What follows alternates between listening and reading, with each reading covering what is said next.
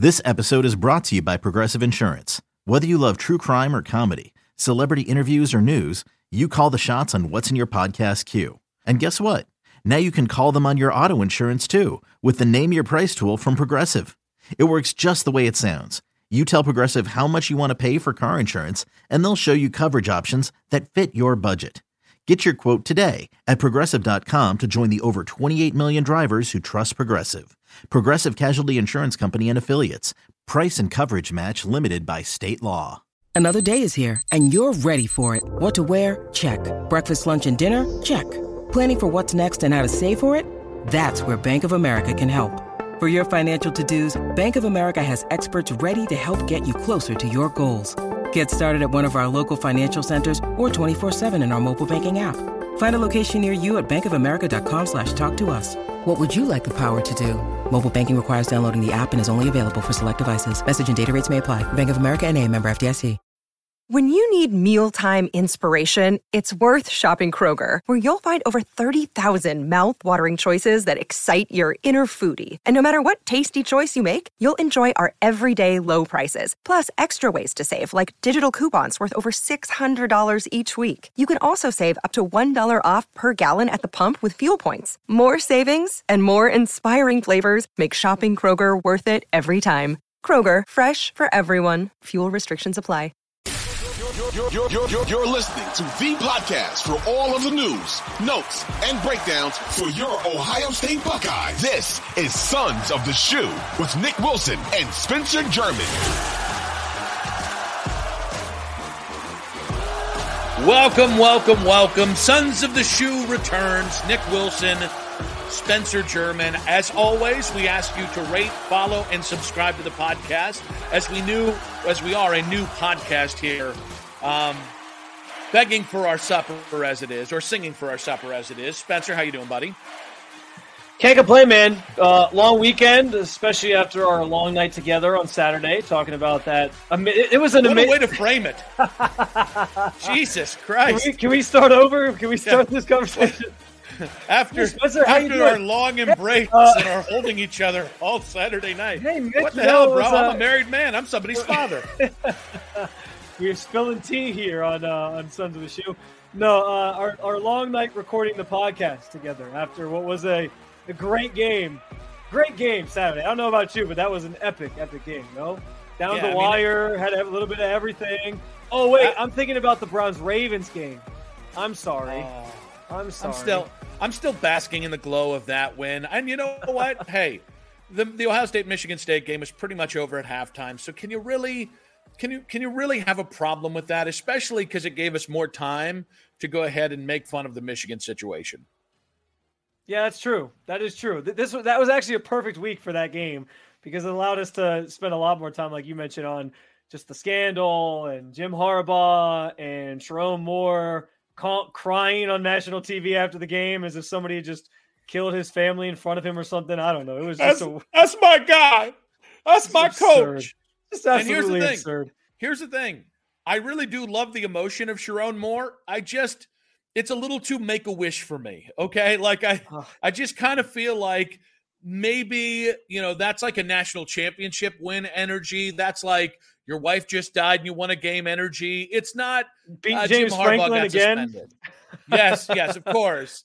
And by the way, kudos to James Franklin for continuing to go. James Franklin, we're going to start this a little different because we're going to update everybody on Michigan. And it does feel like every day is a new setup for the Michigan thing. Then we're getting into our Minnesota preview. And then the second segment, we're going to get into our Ohio State topic. But I think it was really interesting to hear Jim Harbaugh yesterday, one, completely do the right thing, which was eschew any comment on his suspension outside of the fact that he found out online.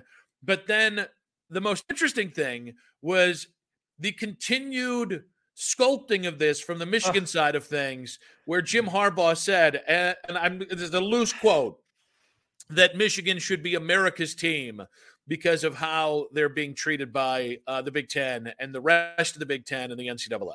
My response to that, first of all, is, well, if you want to be America's team, we'll make you America's team. But just like the America's team in the NFL, everybody hates you now. Like that's what comes with the territory. If you want to be called America's team, everybody outside of your own fan base is just going to be rooting against you. That's how it usually goes with Dallas Cowboys. So that's how it's going to go with you. But you're right, Nick. I am just dumbfounded by the spin that Michigan themselves are putting on this entire conversation and this entire situation. It makes no sense to me. Like, you had, I think, a number of people, us included, you had the two hosts of an Ohio State podcast not on your side, because we still recognize, like, yeah, you probably shouldn't have done this. But we were on their side in the sense of, like, people are probably making too big of a deal out of this entire thing overall. That was our stance on it. That was the show's stance on the Michigan thing, even though we still made fun of Michigan and said, like, we were making fun of the Connor Stallions thing. And clearly they spent way too much time and money and invested a lot into this that they probably should have. And yeah, they probably had some sort of unfair advantage. But we kind of said, everyone's stealing signs. We're making maybe a mountain out of a molehill here. Michigan tried to unveil that themselves by pointing to Ohio State and Purdue and all this other stuff going on. Fine. You had people in your corner with just that stance alone. But then to pivot it, to act like you guys are the victims here, and you got crying players and coaches on television after a win and acting like, yeah, it's us against the world. And you got, who was it on the Fox, the game, the noon or the big noon kickoff crew at the end of the game, who had the Charles Woodson. Charles Woodson had like the Michigan against the world shirts on, trying to steal something else from Ohio, I guess. Oh, no. It was Michigan versus everybody, which is like the laziest bastardization of your rival's slogan that we've ever seen. Right. They're just stealing stuff from Ohio now, so you can't even come up with original content. But anyway, that, and then you got Jim Harbaugh saying they should be America's team. This entire spin to this perspective is not making people join your side of the conversation. Like, they're not. This is turning people against you. It's a bad look to lean into the, oh yeah, we're victims here and everybody should feel bad for us. You were better off just keeping your heads down, playing football. And like I said Saturday, and I'll say it again, if they had used the entire situation as like we're using this to motivate ourselves, they're not going to let our coach be on the sideline, so we're going to go out and prove people that we don't, we're better than signs and all this different stuff. Fine. If they want, every team finds reasons to be motivated. We know about like the Michael Jordanization of motivation, and Nick Wilson looked at me funny, so I'm going to use that as motivation when I host his show next time or something like that. Like whatever it is, I get all that. But to make this the narrative, to make it like you guys are the victims, at the end of the day, you guys still cheated. You still stole signs. Like there's evidence that proves that. So there's no turning away from that. At least lean into the fact that like we did something wrong, but we're going to prove we're better than that. I don't get it. It's flabbergasting to me, and it's just making me. I already hated Michigan, but it's making me hate them more. And I think they're getting less people on their side by taking this angle. I think I think we can say that what they're doing is cringy, as my kids would say, and also at the same point say that I think it's working. Like, I'm meaning like working internally. Like they're doing a really good job of rallying their base, and not to use a political term, but also you tell the players were playing pissed off on Saturday. So like, I don't think they necessarily care. And by the way, I don't think they should either. People are either going to say there's two real takes here. There's either you think they're guilty or you don't. And there's either you think the Big Ten acted unjustly or they didn't. I think the Big Ten acted unjustly, and I think they acted hastily. I think they did it because of politics and not necessarily the fact that they vetted every piece of information. Like you've said, and a lot of people say, well, but there's evidence. Yeah, you can sculpt evidence in whichever way you want. Our criminal justice system kind of proves this, that guilty people get set free and innocent people go to prison. So like my point is not that I don't know if they did anything. I tend to think that they crossed the boundaries of good taste and sportsmanship with this Connor Stallion Nudnik. I don't know. I think it matters a lot to me if you can prove that Jim Harbaugh truly knew beyond just our suspicions. I think it matters quite a bit what the rest of the Big Ten looks like, because I don't think anybody's hands. And again, I'm not talking about sign stealing. I'm talking about in-person scouting and the sharing of information that happens, which can kind of look like colluding. I think those things happen a lot. Agreed. But again, Michigan's the one on trial here. So I continue to look at Michigan and say, I think you have been unfairly railroaded. But I think the victim thing, I think that's equal parts about circling the wagons with Michigan people and trying to get Michigan people in a froth to continue to basically counteract what was the public pressure for the rest of the Big Ten. So I think that's part of it. And I think the other part is just trying to keep your team focused, right? Everybody else is the enemy, not whatever decisions we did or didn't make. So, I think it's laughable. I think it's cringy as hell. I also think it's working. That's a fair perspective, and I can still agree that Michigan, again, largely what they did crossed the boundary, like you mentioned, and I can still feel that the Big Ten probably was unjust in ruling before they had more hard evidence. Now, you could always cite the lack of institutional control, and that always falls on the head coach. If it's his program, he should know these things is always the thing that people go to. I think that's a cliche that we use at this point. And that's what I was going to say. Which doesn't really have anything to do with whether Jim Harbaugh actually knew or not. And for me personally, I don't care about lack of institutional control because it's a wide range. People don't understand how big football departments are now. Yeah. And it's not just football departments. It's NFL teams. It's Major League Baseball teams. You have departments of hundreds upon hundreds of people working. So the idea that Jim Harbaugh knew every one of them, and I'm talking about knew them intimately enough to know what their job was, is a little overly simplistic for me. And even if I agree that it's unlikely he didn't have any knowledge of it. But again, I'm in the same boat. I feel he probably knew something, but I do. Again, if we don't have the evidence of it, and I agree with you, I think the lack of institutional control thing is an easy sort of fallback, go-to cliche that we can just put on anything that we don't like within a football program or another athletic program at a school and just say, oh, well, lack of institutional control because you need somebody to point the finger at. So I think that's fair. And that's, again, this goes back to where my stance was before this weekend. I thought it was being overblown on some level. I thought maybe there should be some sort of punishment if more comes to light. It certainly feels like the Big Ten was acting hastily, but what turned me off to it really is the spin. That I can't understate that enough. The spin of them acting like they're victims because, okay, you can say there's maybe not evidence against Jim Harbaugh and that's unfair, but what we do have evidence of is what truly Connor Stalions was doing.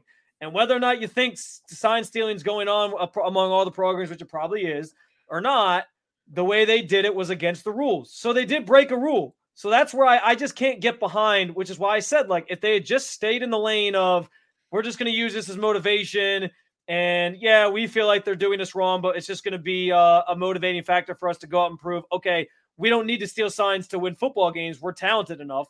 Then I could have just stayed on the side of okay, whatever happens, happens. It was a bad look that they did this thing, but everyone's doing it. Now I'm you guys are trying to sell me on something, and it's very cultian. It feels like they're just trying to get you, they're luring you in to their side of this conversation where it's oh yeah, drink the Kool-Aid and be on our side. And it's guys, I'm not falling for that. I'm just not. Nobody should be falling for that. It might be working internally. It might be working internally, but externally it's not. Maybe they don't care about the external perspective, but I can't do it. Aren't they reacting the same way we reacted with Trestlegate? I think about it. Ohio State, and by the way, I tend to think, not tend to think. Okay, but historically, the Trestlegate thing was one of the biggest witch hunts I've ever seen. It was so grossly unfair, and it ended the career of a man who, I don't hold a lot of people sacrosanct in my fandom. Jim Tressel's there. Jim Tressel, to me, is one of the people that I respect as a human being after everything I've heard from my partner, after everything I saw. Yeah. So my point is, we did the same thing. We circled the wagons. We took the victim route. And I think this is what happens when you're embattled into a scandal. I think that's the natural way to handle it. Do you expect Michigan to go, hey guys, I know we cheated, but this is a little unfair. How different could No, I expected Michigan them to. out. I expected them to just stay in the lane of like, we're just going to keep our heads down and focus on football. Like that was what I thought they were going to do, and then it became a victim thing, and I can't subscribe to that. I just can't. So that's what's but I think that's, but I do think I think that's fighting public perception though. Like I think they're trying to push back because you got to understand, and this is something that people don't understand unless anybody's ever tried to cancel you or you've been on the wrong side of a thing where people have jammed you up about it. It's really tough. Like, this is a way that I can actually empathize with Michigan because on a daily basis, I have a take that people don't like, and people try to crush you. It's not enough just to disagree with you. You're a fraud. You're this, you're that. You're the worst person ever. You're right. You need to go back to Charlotte. But so, like, my point is, I think a lot of this externally might be there's so much noise, and you called it what is it, spin? I think there's a lot of spin against Michigan, and when you have that kind of spin against you, it's natural to try and change the narrative that's being pushed against you. How they're doing it is incredibly you can change that. To me, they could have changed that narrative by just doing what I said, which was like stay in your lane, keep winning football games, blow out Ohio State, and just make it about like internally we're using it as motivation, not crocodile tears on national television because your head coach had to have a couple of drinks at the hotel bar and watch you guys play rather than be on the sideline with you. Like that I think those were real tears. Preposterous. That was preposterous. But I don't think they were crocodile tears. Crocodile tears are fake. I just thought it was really a weird reaction. No, I know they're fake, but that's why I said crocodile tears. I don't think they're fake because I think it's all an act. Listen, you think Sharon Moore's Denzel? After Ryan Day. After I heard the clip of Ryan Day telling Ohio State's SID, "Hey, watch this," and then go after Lou Holtz on a post-game interview, I don't believe that anything we see in these post-game interviews are real. I think it's all just an act. So you think he walked up and like spritzed with a contact solution in, and like he was like, "All right," or like somebody like threw water in his face? Is that what you're supposing? You got me. The crocodile tears was a bridge too far. It was hyperbole. They were real tears, but I feel like they were crocodile tears because I just feel like they're playing this up to be something that it's not. I will say this, Nick, as far as like the suspension goes and all these different things, I think if the Big Ten wanted to do some suspension or whatever, fine. Without hard evidence that Harbaugh knew, fine. But I don't think it serves anybody for him to not be out there for the Ohio State-Michigan game. Because, first of all, just from a narrative standpoint, when him and Ryan Day have to meet at midfield and like shake hands, like how ice cold is that exchange going to be? During the game, just the cuts in between the sidelines. From a content standpoint, it's a gold mine. Not that Michigan, Ohio State isn't usually a gold mine. But then on top of that, like if Ryan Day loses to Michigan without Jim Harbaugh, that's going to be, hell will be raised from Ohio State fans about his status and with the team. Also, really quickly, since you brought up the Tressel thing, I want to circle back to this really, really quick. I do think you're probably right that Ohio State fans reacted that way. But I also think the crimes are very, very different there because it's been years and years and years of people feeling like the permissible benefits thing and like these players not being allowed to sell their own stuff. Like there's been years of conversations about how stupid that rule was. This is like a thing that has to do with now the integrity of the game. So I do think there's a difference there. But anyway, we can focus more on the conversation about Jim Harbaugh being on the sideline or not. For well, and I just think like overall, I think this is shaping up to be maybe the biggest Ohio State-Michigan game ever because I think we'll get into where we think they're going to be ranked, but they could be 2 and 3. They could be 1 and 3. I think that's huge. Like you're not just playing for the Big Ten championship right now. You're potentially playing for seeding, or you are going to be playing for seeding in the playoffs, and maybe 2 Big Ten playoff teams, which makes it even more interesting. I think you have the scandal there, which now there's real heat between both teams. And now you've got Ryan Day, who's embattled as a head coach, and you've got Jim Harbaugh, who's embattled as a coach.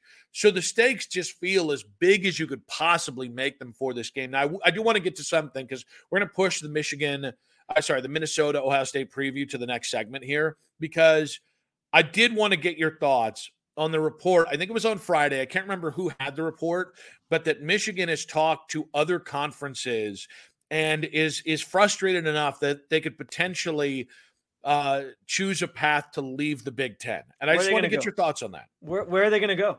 They're going to go to they want to go to the SEC. Like for the SEC, fine. They're just trying to bring in new brands like Texas and Oklahoma. And that's great. Like good for them. I get that whole perspective of the brands is what's important to us, and that's where the money is for these TV deals. But at the same time, does Michigan really want to sign up for the SEC, knowing that they've had 2 years where they were a championship contending team now in a row, but Jim Harbaugh could leave at any second and go to the NFL, and then you're left holding the bag, and then you're just a bottom-feeding team in the SEC. Like you have it made in the shade in the Big Ten. I understand they're coming after you and all these different things, and you feel slighted, and they don't like Jim Harbaugh and whatever, but it's not always going to be that way. Like this feels very overreactionary to me. You're not going to the Pac-12. The Pac-12 is basically folding. You're going to go to the Big 12? Is that where you're going to reside now, Michigan? Like it's the Big Ten or nothing for me for Michigan. It has to be. They'll never be able to compete with the teams that like the top teams in the SEC in my mind if they were to go to the SEC. So I'll be honest with you. I want to lead with what I think is reality. I think this is at like 99% a bluff for Michigan, and I think this is it's like James Franklin getting his name floated to all these big name jobs so that Penn State gives him an extension, and then he just wait for the A&M job to get James Franklin another $1 million a year. Yes, 100%. Well, now what I will say is, like, I think it's a way to put pressure on Tony Petitti, because losing Michigan on his watch would be a guaranteed you get fired. Like, even though those other 13 schools 100% are behind the pressure, like, they would turn to Tony Petitti and make him the fall guy for this. So I think this is Michigan's way of putting pressure on Tony Petitti of, you want to play hardball? We can play hardball. Now, I don't know that it's as simple as like, listen, one, don't underestimate the lure of Michigan to the SEC. He gets you to the North, and more importantly, they're like the second most watched team in the Big Ten. They have a lot of eyeballs on them. So I think financially, it would be a huge boost for the SEC if they're willing to give them the full share. Why it would make sense for Michigan is that's the only place you're going to make more money than you would in the Big Ten. Then you go, I do think Would you, though? Would you? Because everyone always says the Big Ten still makes more money year over year. I don't know the exact numbers, but it's the only place you can make comparable money, if that's fair. Okay. Yeah. Then I think it'd be a gigantic loss for the Big Ten. I do. Like, in terms of, like, there's not, unless you just rated the ACC, there's really no way you could replace Michigan in the Big Ten with a comparable program. You'd have to take a couple of programs. I think there's two things that make sense to me. You mean Iowa scoring 20 points a game or 15 points a game doesn't do it for you? It will not do it for the national field. No. So the two things that make sense are, one, the ACC, because you could pair with Notre Dame to finally join the ACC. Notre Dame, Michigan, Florida State, Clemson, North Carolina, Miami. That is 6 insane brands. And it would solidify the ACC, in my opinion, as a true threat to the Big Ten and to the SEC, which it's never really been, both in basketball. Well, okay, basketball it has been, but not in football. Here's the other one. What if Michigan just said to Notre Dame, to a couple of those big teams from the ACC, from any remaining team that might have interest in moving, maybe Oregon State, Washington State too, hey, why don't we form our own super conference? So instead of we're going to join the ACC and take on some of their crappier teams, instead of joining the Big 12 and taking on some of their crappier teams, or why don't we form a new conference with only blue bloods? It's the super conference idea. No Indianas, no Maryland, or no Rutgers, no Georgia Techs, no I almost said Kansas in football, but that's not true anymore. But no clunkers. And now again, I don't think this is going to happen. But there's enough behind it that if you start to kind of twist and really start to think about it, it's a good threat. Like, I think if you dismiss this threat out of hand, if you're the Big Ten, it actually might embolden the Michigan to say, peace the hell out, which you don't want. Like, let me ask you this. How much of Michigan, and even I guess Ohio State to an extent, how much of their brands, though, are tied up like in each other? Because I think that Michigan needs Ohio State the same way Ohio State needs Michigan. Like, we talked for years about how when Michigan was bad and Ohio State was winning all the time, like, yes, fans, we loved it. But from a college football perspective and a Big Ten perspective, like, we wanted Michigan to be good. And you still got good games in there. Like, even when Michigan was 3-4 losses on a season, they'd still play Ohio State competitively. And that was always nice to see because it made it for a better game. But, like, that rivalry is one of the biggest in college sports in general, especially college football. And I guess you could try to preserve it or whatever, but like you're talking about Oklahoma and Oklahoma State, how Bedlam a couple weeks ago was the last time they're going to play in X amount of years and people were really upset about it. Now that's like a lower level rivalry. We're talking about the best rivalry, if not the top 2-3 best rivalries in all of college sports, definitely college football. Like doesn't it lose some lure if they go join some conference where they just have like no history whatsoever? Because I think like this is the thing that you're trying to balance in college football right now is like, I've generally believed that like the expansion's good and it's going to be okay, even though you lose some things and it all work itself out. But at the same time, you don't want to lose all of that. You don't want to lose all of the tradition, or else I do think you're just going out and you're just watching nameless gray faces and there's no brand identity and it kind of loses itself. So I don't know that they need each other maybe, and they can maybe independently be brands on their own and be fine. But I do think, and especially if Michigan does end up taking a step back, like if Harbaugh leaves at some point, goes back to the NFL, and they get some other coach in there, like how much of a hit does their brand because I think their brand survived off of Ohio State, Michigan for several years there when Ohio State was just owning them. I really do. I think money talks and bullshit walks. And what that means in this scenario is the rivalry at a certain point financially becomes bullshit. Not in how I feel about the rivalry, not how you feel about, not how the average person feels, but if you can lock in an $80 million a year commitment for every team in the Super Conference and Ohio State doesn't want to come and you end up being able to get out of Ohio State's shadow, like I can see the thinking. I'm not, believe me, it's not what I'm rooting for. It's not what I want, but I can certainly understand Michigan's thought process of, well, it absolves us of this blood warfare that we have going on in the Big Ten. You know, we're going to be able to name our own commissioner. We're going to be the masters of our own fate here. And we get to partner up with who we want. And by the way, in the end, if you're going to be in a competitive conference, you're going to have these kind of things. But maybe Michigan looks at this and says, I'd rather this just be about good football or good basketball. Maybe they become the catalyst for change. We've all been waiting for somebody to finally break free of the NCAA. Maybe this is the thing. Maybe that's the ultimate. Maybe the financial incentive of a super conference, which I think is the simplest way to break away from the Big Ten. Maybe that incentive plus being rid of the NCAA once and for all, and of all the little regional pissing matches that happen. Maybe that's enough. And again, I don't think it's happening. I don't want to try and play alarmist, but yeah. I think it's really easy to dismiss it as, oh, they're just pissing and moaning. Like, no, like if you think about it, listen, anything can happen as long as there's money there. And I guarantee you, if Michigan started rounding up a posse to form a super conference, they would have no shortage of bedfellows of premier teams that, as of right now, don't reside in the Big Ten or the SEC. And here's another one. Don't sleep on Penn State either. Penn State, remember, Penn State's only been in the conference for, 30 years?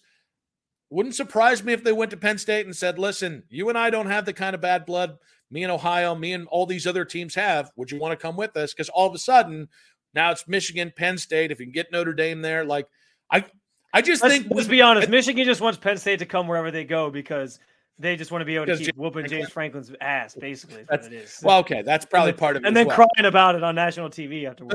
But I just think like we dismiss a lot of these things. I think college football expansion and realignment has shown you don't dismiss it. Don't dismiss it. Just like especially with Michigan's truly pissed off. I do think too, though, Michigan has to be, if this is a real thing, and I agree. I don't think it's happening either. But if it's a real thing, they also got to be mindful of like the landscape of how that is changing, because you can throw out the ACC all you want. But to me, like it certainly looks like the way that the wind is blowing, we're trending towards having like 2 mega conferences, the Big Ten and the SEC, and then everyone else kind of, I mean, and think about it, the ACC, like it sounds nice, but Florida State, the reports are always that Florida State's been trying to get out of the ACC for years, and they want to go join a different conference. And what is Clemson going to do? They're stuck with that TV contract for now, but at the same time, like, what's going to stop these teams from kind of trying to get out from underneath it at some point? So they have to be mindful of that too. Real quick, just on the ACC thing, the ACC has grant of rights until I think 2035, somewhere in the 2030s. Yeah. But you can't enforce it if half the conference leaves. Right. So I don't know Michigan going to the ACC because again, you can't renegotiate. Is that enough contract. To save the ACC? Is my point. Like, if Florida State wants out, Florida State's going to get out. Well, but the point is, I think it might be more if you're Florida State. Well, I can pair with Michigan and Notre Dame and maybe a couple other teams here from my own conference. Yeah. We can break the grant of rights. Well, and that's another domino, though. And now we have a new conference that we can negotiate a new TV deal. And Notre Dame's been pretty adamant they're not joining a conference, so that's the other big hurdle. Again, why would you when you have that NBC money? Money talks and bullshit walks. There's a number. Notre Dame has not gotten it yet. I guarantee you there will be a number where all of a sudden it's too much to pass up. I don't know what that number is. Is it 100 million? Is it 150 million? Is it 25% of the power? I don't know, but I'm telling you right now. They got to beat whatever NBC gives them. And here's the ACC isn't going to be able to do that for a long period of time until this new TV deal comes along. But I think that's important. And even when the ACC gets a new TV deal, I don't think they're going to what people have missed in this is Notre Dame has consistently said no because they have no incentive to say yes, right? And so the only way you're going to match what Notre Dame could get from NBC is if you have enough quality programs. So I do think, listen, don't let Notre Dame fool you. They can be bought. I don't know what the number is, but and also I think they don't want to break any deals with the ACC until they actually have a clear alternative. I don't think they view the Big Ten as a true alternative. I don't think they view, as of right now, the SEC as a true alternative. And I just think I think those are interesting things to kind of keep in mind there. All right, guys. So are you buying any of the smoke that Michigan could potentially leave the Big Ten in a huff? I don't think it happened right now, even if it does happen. When we come back, we got to preview the Minnesota game right here on the Sons of the Shoe podcast with Nick and Spencer.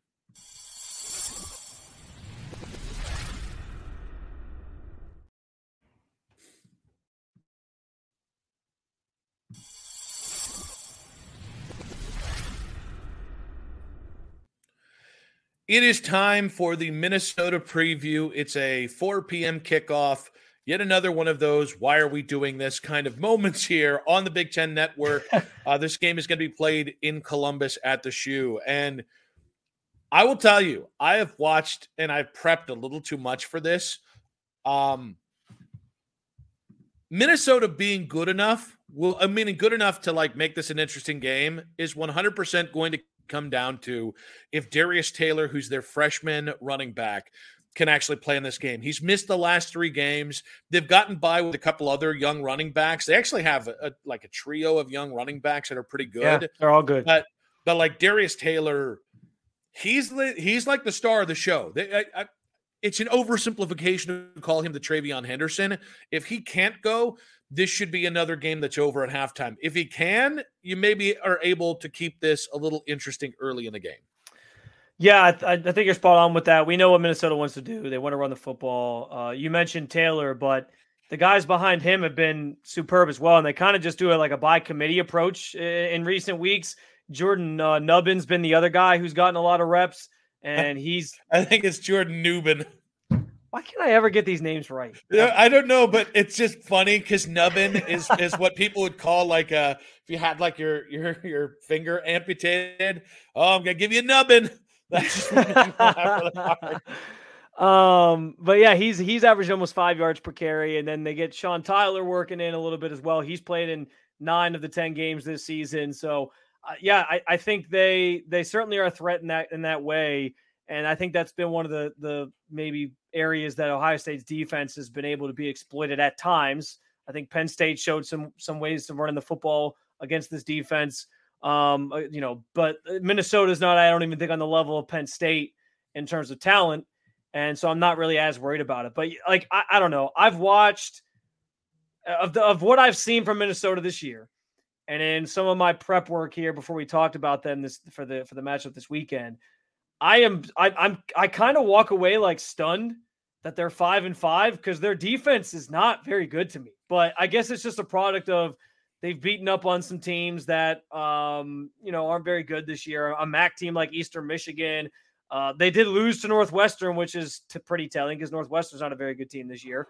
But yeah, like they barely beat Iowa, but I guess when Iowa only scores like 10 points a game, that'll happen. You can sort of just score a couple times and be good. Like their defense their third down defense is giving up 45% of third down conversions, which is like bottom 10 in all of college football. They're around 67th in terms of passing yards allowed, which I think is interesting because we talked about last week being a game where Kyle McCord could maybe do some things and maybe take a little bit of a turn as we get closer and closer to Michigan. I think this is another game for him. I mean, it is another game for him to sort of showcase some of that because it's the last chance you really get before your last tune-up, if you will, before Michigan.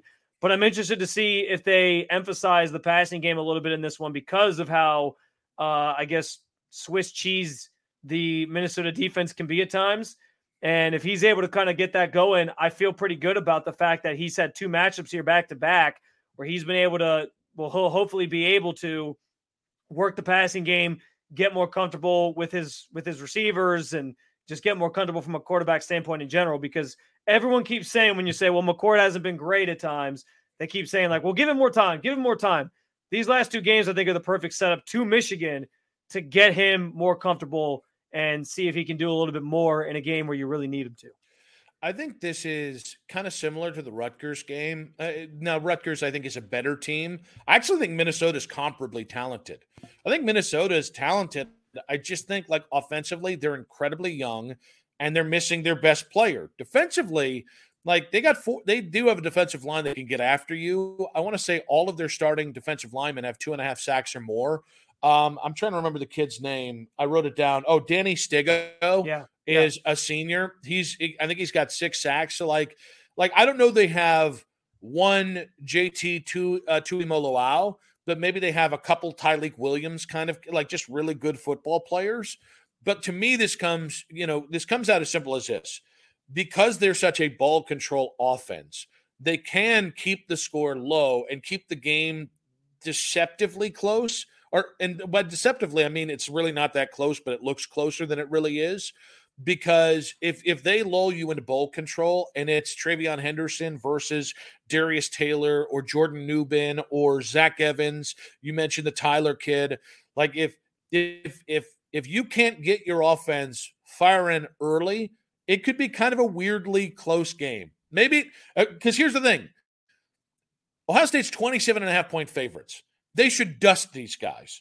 Like, I think Minnesota is going to be good again. I mean, they're coming off 2 straight 9-win years. I think with Callie Ekmanis and the young running backs, you should have a chance next year to be a much better team. That's just not who they are right now. But if all of a sudden Darius Taylor plays and all of a sudden McCord throws an early pick and, they got Jordan, I think it's Jordan Newbin's brother, Tyler, actually leads the team in PBUs in interceptions. That's the kind of moment where, again, I think Ohio State wins. I think they're going to win comfortably. But Minnesota can make this a quicker or closer than necessary game if you let them. And I think that's this is a step up from Michigan State. I was shocked. Pro Football Focus has this team ranked as the 41st best team in college football. And I was shocked at that. But you start to look at their strength of schedule, you start to look at some of the things that have happened.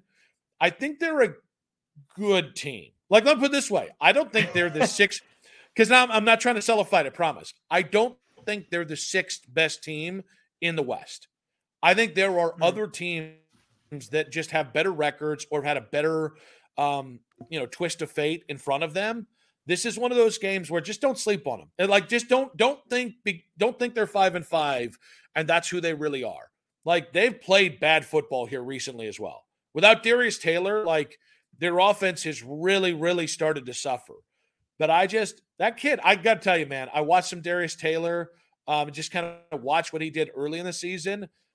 That's the kind of guy that could swing this from a 40-point Ohio State win to maybe being a 26-point Ohio State win. Minnesota's always seemed to have, at least recently, really good running backs. I remember Mohamed Ibrahim was awesome. And obviously he went to the NFL this past year, and he probably would have been a higher pick 2 years ago. But he in that first match that it was CJ Stroud's first start where he tore his ACL, and then his season obviously went downhill after that because he didn't play, and then he came back last year and he wasn't as good. But yeah, I think Taylor's of the same ilk, like really, really good player if he plays. Maybe that's the point here. Like if he plays, yeah, I'm a little bit more nervous about this one, and you probably feel like, okay, you can't take him lightly. You got to make sure you shut down that run game. But I think your points on them being young and Kaliakmanis is a young quarterback. I don't know if I'm like fearful of that offense. And because of that, I'm like, yeah, their defense can kind of get after the quarterback. They can do some things, but they're not very good at stopping the pass game. And I feel like Ohio State's going to have their way with them. Like they pretty much, I feel like, need Taylor to even have a chance in this game, because I think Ohio State's going to be able to do a lot offensively with just the talent that they have. And I think they're just a young team that's still kind of growing. So, and that's okay. Like you said, I think they're coming off back-to-back 9-win seasons. They'll get back to that, hopefully, as these guys get older. But I just don't think that they're ready for this challenge quite yet. And that's obviously reflected in the spread.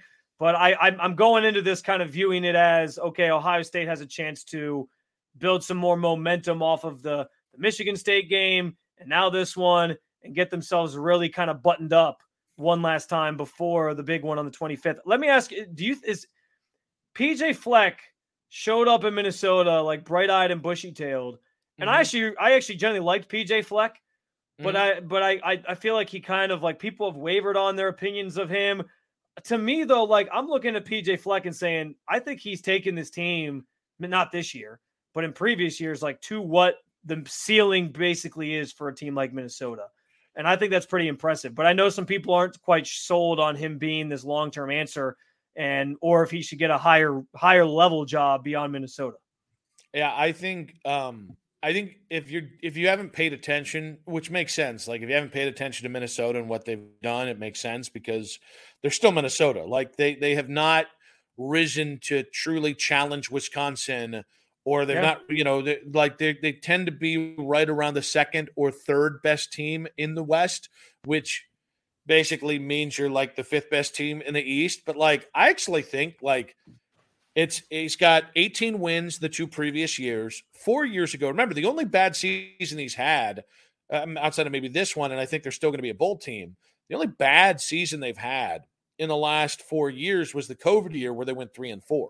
This is a team that won the Big Ten West, and I think his third year. So in 2019? Yeah. So like, yeah, I think PJ Fleck is an underrated coach. I don't necessarily like the guy.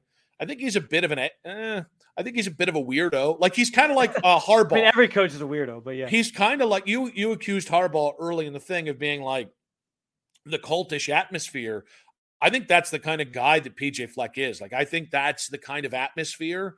And I think it's the only college. He's always talking about rowing boats and he's just not just leave the boats out of it. But I just think I think he's a bit of a goober, but I think that brand works in college football. Now, it should be noted that brand isn't going to work everywhere. Like that kind of, he's a little zany, he's a little weird, he's a little standoffish and defensive and oddly cultish. Like that doesn't work everywhere in college football. So I think whomever were to take him on should be really mindful of what you're doing and the kind of guy you're bringing in. But there's no reason. Like, I guess my thing is find me the better job.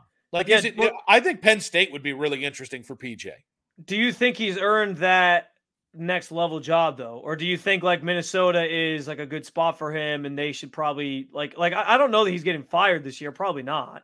But it just seems like people have kind of, the reason I say that is because like I said, I think the tide has kind of turned on him. When he first got there, it was like, oh, PJ, he's the hot new MAC coach who brought a MAC program onto the map and made them good. And that's kind of how life goes in the MAC. Like if you make it, you try to find that next level up job. and he obviously found that in Minnesota. But I don't know that people think he's necessarily ready for that next leap. I could see him taking that next leap, but I think you're right. Like where's the next fit for him? Like it's definitely not Texas A&M. I don't think he's ready for that. But maybe Penn State. Would that work at Penn State? They're very cultish. Yeah, I think that's the kind of school. So he was coming into this year. He was 32-14 in his last 4 years, and that included COVID, which was 3-4. It's good. So 32-14 with a first place finish and 2 second place finishes. At Minnesota, like you got to keep the Minnesota of what the program it is. Yeah. So yeah, I mean, I think he is a good coach, and I think and this is one of those games where because it's like with Rutgers and Schiano, like Rutgers had one card to really play, which was their running back. Here, you've got really one card to play, which is probably Darius Taylor. Now that Rutgers defense, I think, is better than this Minnesota defense. But when a good coach is involved, and I do think PJ's a good coach. I don't know if he's a great coach. When a good coach is involved, you just can't throw out the idea that, wow, they're just not a very good team. Yeah, you're probably right. But man, PJ Fleck's a decent coach, and this is just kind of one of those games where to me it's let me just put a bow on the whole thing. To me, it's on Ohio State to respect their opponent and execute them thusly. Yeah, go out there, score points early, put pressure on them to throw the ball. Because Calais McManus is probably going to be a nice Big Ten quarterback going forward. He's not ready for this assignment. No. He's a low completion percentage guy. He hasn't really had to throw a lot. And so, I think it's like 13-7 TD to INT ratio. So, he's not a guy who's throwing the ball a lot, has not turned the ball over a lot through the air, but still put him in that position to try and test him. And I do think you bring up not taking your opponent lightly. In previous years, especially when Urban was here, because he was always good for that one slip up at Purdue or Michigan State or whatever. I'm not as worried about that with this team than I have been with previous teams. And I think that's just a product of how they've won games this year. They know they're not necessarily blowing teams out every single week unless it's Michigan State. So I think they go into every game kind of knowing hey, we're not the running gun, lighting up the scoreboard team that we've been in the past. So we know we're going to win games ugly. We can't take any of these teams lightly, even with Michigan looming on the other side. So I don't think that'll be an issue. But yeah.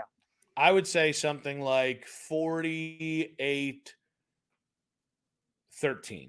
I think that's what this score is going to be. I don't know. Is that covering? I think that's covering. That's somewhere around covering. That's how I see this game going.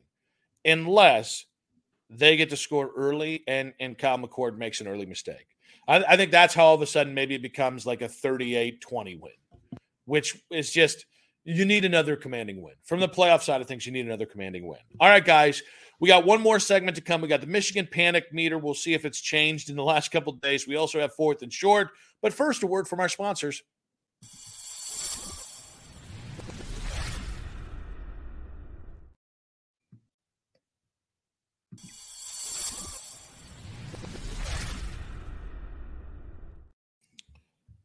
All right, guys, as we traditionally lead off the third segment on our midweek show, it's time for the Michigan Panic Meter. And I will say, as you guys know, we go from gray, which is the least panic, to light gray, to white, which is neutral, to light scarlet, all the way over to scarlet if you're really panicked about the Michigan game. And I moved it to neutral after Sharon Morse crying this weekend. I will keep it at neutral. Nothing has changed in my feelings on this game yet, Spencer. Yeah, I think that's fair to kind of keep it where it's at. I'm not to make for a boring segment here, but I'm keeping mine in the same spot, which mine was just barely in the light gray. It was the first time either of us have touched the light gray this year, but just with how Ohio State won the other night, they took care of business. Offense looked good. I get it was Michigan State. There's context there. We'll see how they look against Minnesota. I guess the only thing that's in the back of my mind kind of worrying me is this, I guess, crusade that Michigan's on to just get everybody back because they feel like they're being slighted. But I can't worry about that right now. I think I'm more concerned with what Ohio State's doing. And right now, they have me believing, and how the Penn State-Michigan game went, I think that they can at least keep that game close. And if you keep a game close, as we know, anything can happen. So I'll stay in the light gray for now. All right, now we move to Fourth and Short on first down, 2 weeks out. Who has more momentum, Ohio State or Michigan? good question. Well, it's interesting because question, right? I think they both have different types of momentum. Like I think Ohio State is building momentum on the field. Like they sluggish start to the season. We didn't really know what they were going to be. Almost lose to Notre Dame, and they've gotten just kind of great. You talk about teams getting better as the season goes on. I think we have undoubtedly seen that from Ohio State this year versus Michigan. I think we're still kind of like, yeah, they're blowing out. They've kind of just stayed the same, and we haven't seen them tested too much yet to know. So I think from like an on the field standpoint, like I think what Ohio State's doing is building momentum, but I think the momentum of this sign stealing scandal is something that obviously is a factor for Michigan, and I think that's sort of something that's allowing them to build momentum from a, we just want to dominate everybody's standpoint and motivation standpoint. So I guess I'll split it up that way, where I think on the field it's Ohio State, but off the field I think it's Michigan. I think oddly Ohio State and Michigan have switched places last week, because now it was Ohio State blowing out an inferior opponent, and it was Michigan pulling away late from a quality opponent in Penn State. So I'll say this: I think Michigan's win against Penn State is a better win because you were on the road. I also think this off the field stuff is giving them real momentum. I think they're just going to continue to rabble each other up and get each other pissed off. And I think the players are into it. And yeah. And so like, I think the idea, like, listen, I think it's really, really, I think you're getting these two teams as good as you could get. I would give Michigan the nose in the momentum side of things. But like, honestly, as you were talking, you were starting to sway me as well. So I all of this is to say, in the end, I think it's so close it doesn't matter. I think we are really. I'm going to continue to sell this fight. I think we're gearing up to one of the best Michigan-Ohio State games ever. As long as what we've seen of Ohio State is a true representation of who they are. We moved to second down here. Marvin Harrison Jr.'s Heisman hopes. Man, I got to tell you, bleep Bo Nix. This dude went from, I think, what is it, third best odds to now he's the favorite at -110. Big Penix energy, plus 370, Michael Penix Jr. Then Jaden Daniels, who's also leapfrogged Marvin Harrison Jr. at plus 370. Then Marvin Harrison Jr. at plus 600. Carson Beck, a distant plus 3,500. Jalen Milroe of Alabama plus 5,000. I think we've got one. I don't count out Milroe because the opportunity's there to make up a lot of this ground. I think Marvin's as close as you can do to guaranteeing himself a top 3 spot.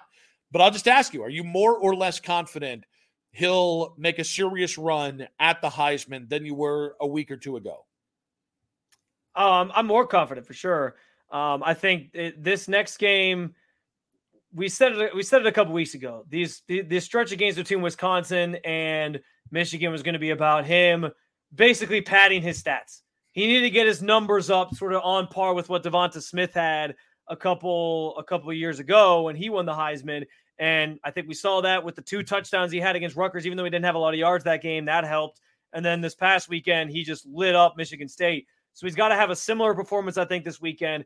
And if he does that, then I think that does set the stage for his Heisman hopes basically come down to, as we've said, beating Michigan. If they beat Michigan, he has a touchdown, he puts up some good numbers. I think it could be his award. If they lose that game, I think he could still be a finalist if his numbers are still in the right place.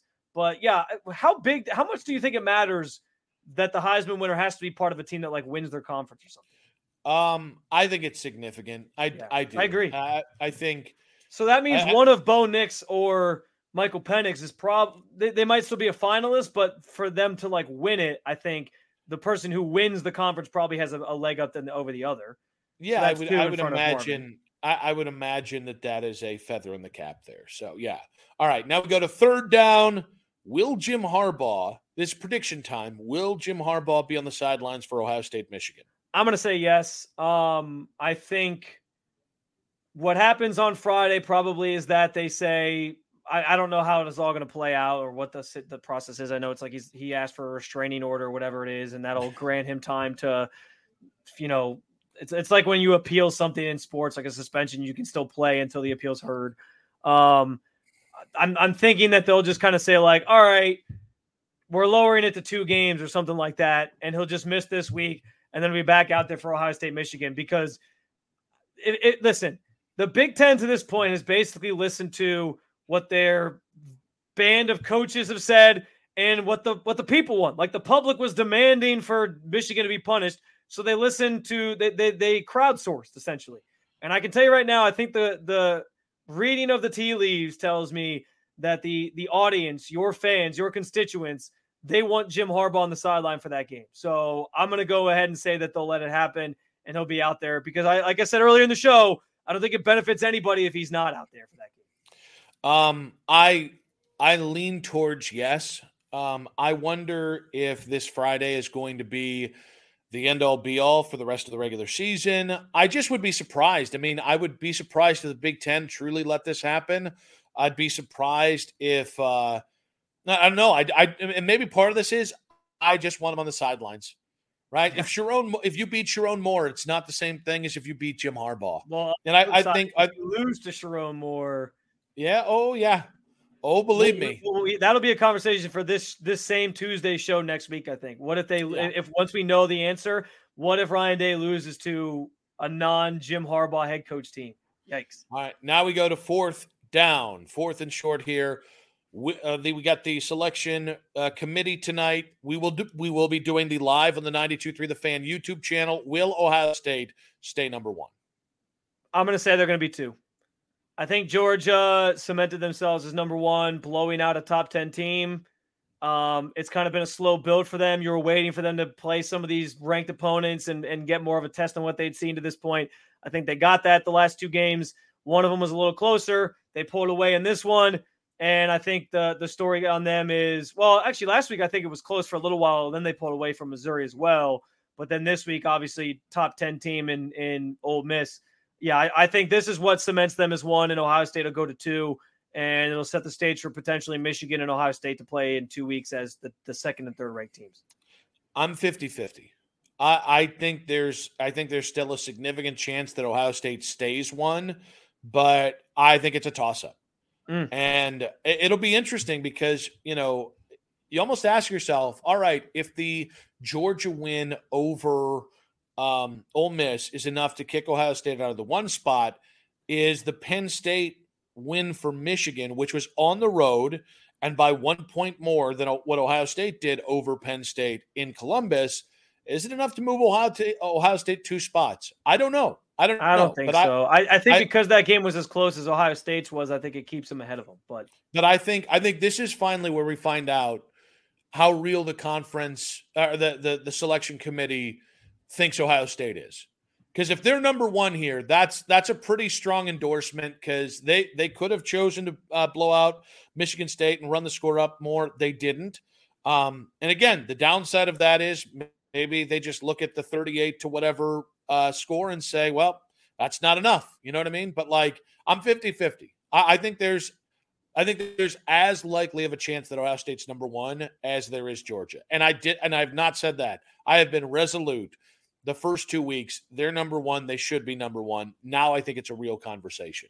So what that is to say is you should definitely be listening to the live stream of the selection committee results tonight as we kind of react to that. Of course, it's a later one tonight. It's 9 o'clock hour. Yeah. So we got that going, guys. That is it for us. Again, please rate, follow, subscribe, all those things to the podcast. Make sure to subscribe to the 92.3 The Fan YouTube channel as well as you guys continue to support us. We appreciate you. Follow us at Nick Wilson Says, at Spencito_. Until we meet again, go Bucks.